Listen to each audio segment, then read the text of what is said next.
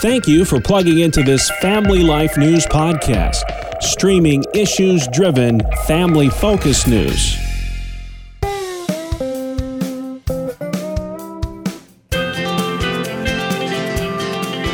This is Family Life Hometowns, a chance to get to know the stories behind the cities, towns, villages, and burgs that make up the Family Life listening area.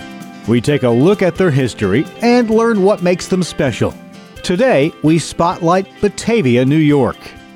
Any talk about Batavia's history begins with the Holland Land Company, a group of 13 Dutch investors who in the 1790s bought what became known as the Holland Purchase, a 3.25 million acre tract from Robert Morris. The English-born Morris served in the Pennsylvania legislature, the Second Continental Congress, and was one of the signers of the Declaration of Independence. And at the time, he was also the richest man in America.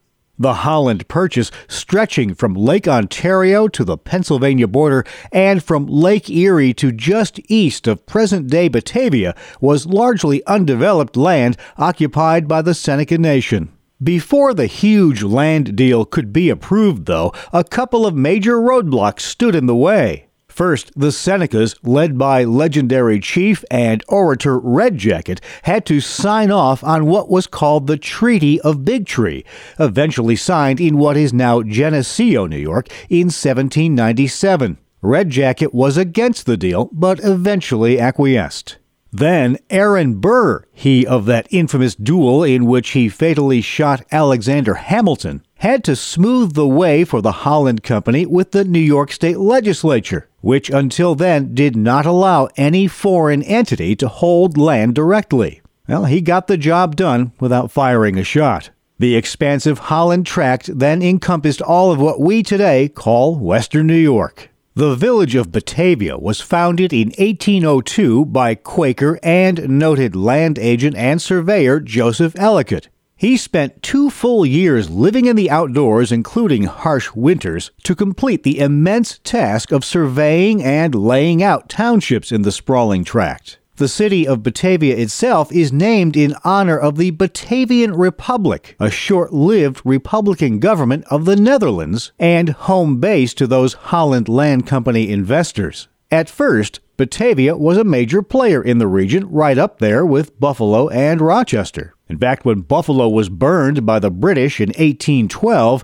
many refugees and soldiers found safe haven in Batavia. Then, in the 1820s, came the Erie Canal, which bypassed Batavia in favor of a more northerly route through Albion and Medina. The canal greatly accelerated the growth of Buffalo and Rochester.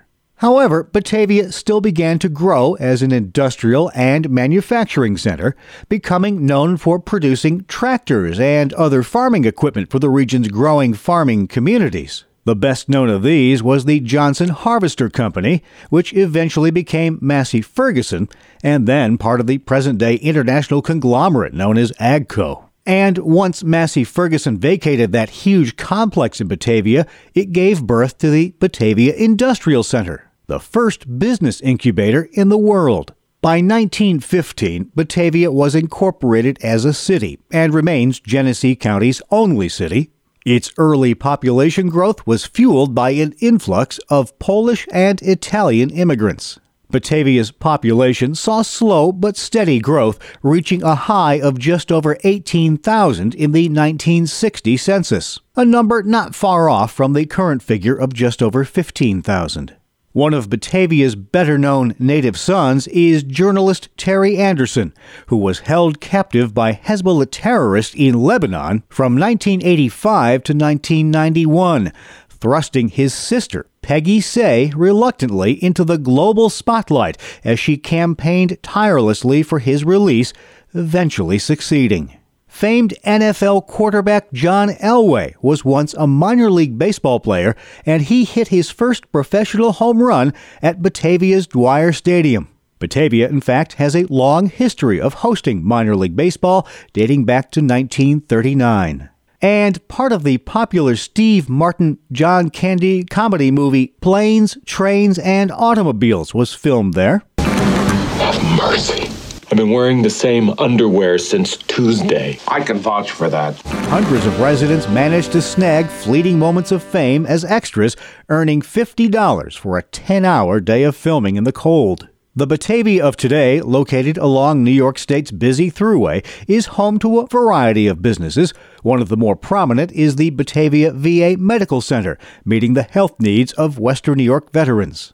And one of the more popular tourist attractions takes us full circle back to the beginning, the Holland Land Office Museum, where visitors can learn all about the area's roots back to that group of Dutch investors who knew there was something special in what would one day become Batavia, New York. You've been listening to Family Life Hometowns, a look at the cities, towns, villages, and burgs that make up the Family Life listening area.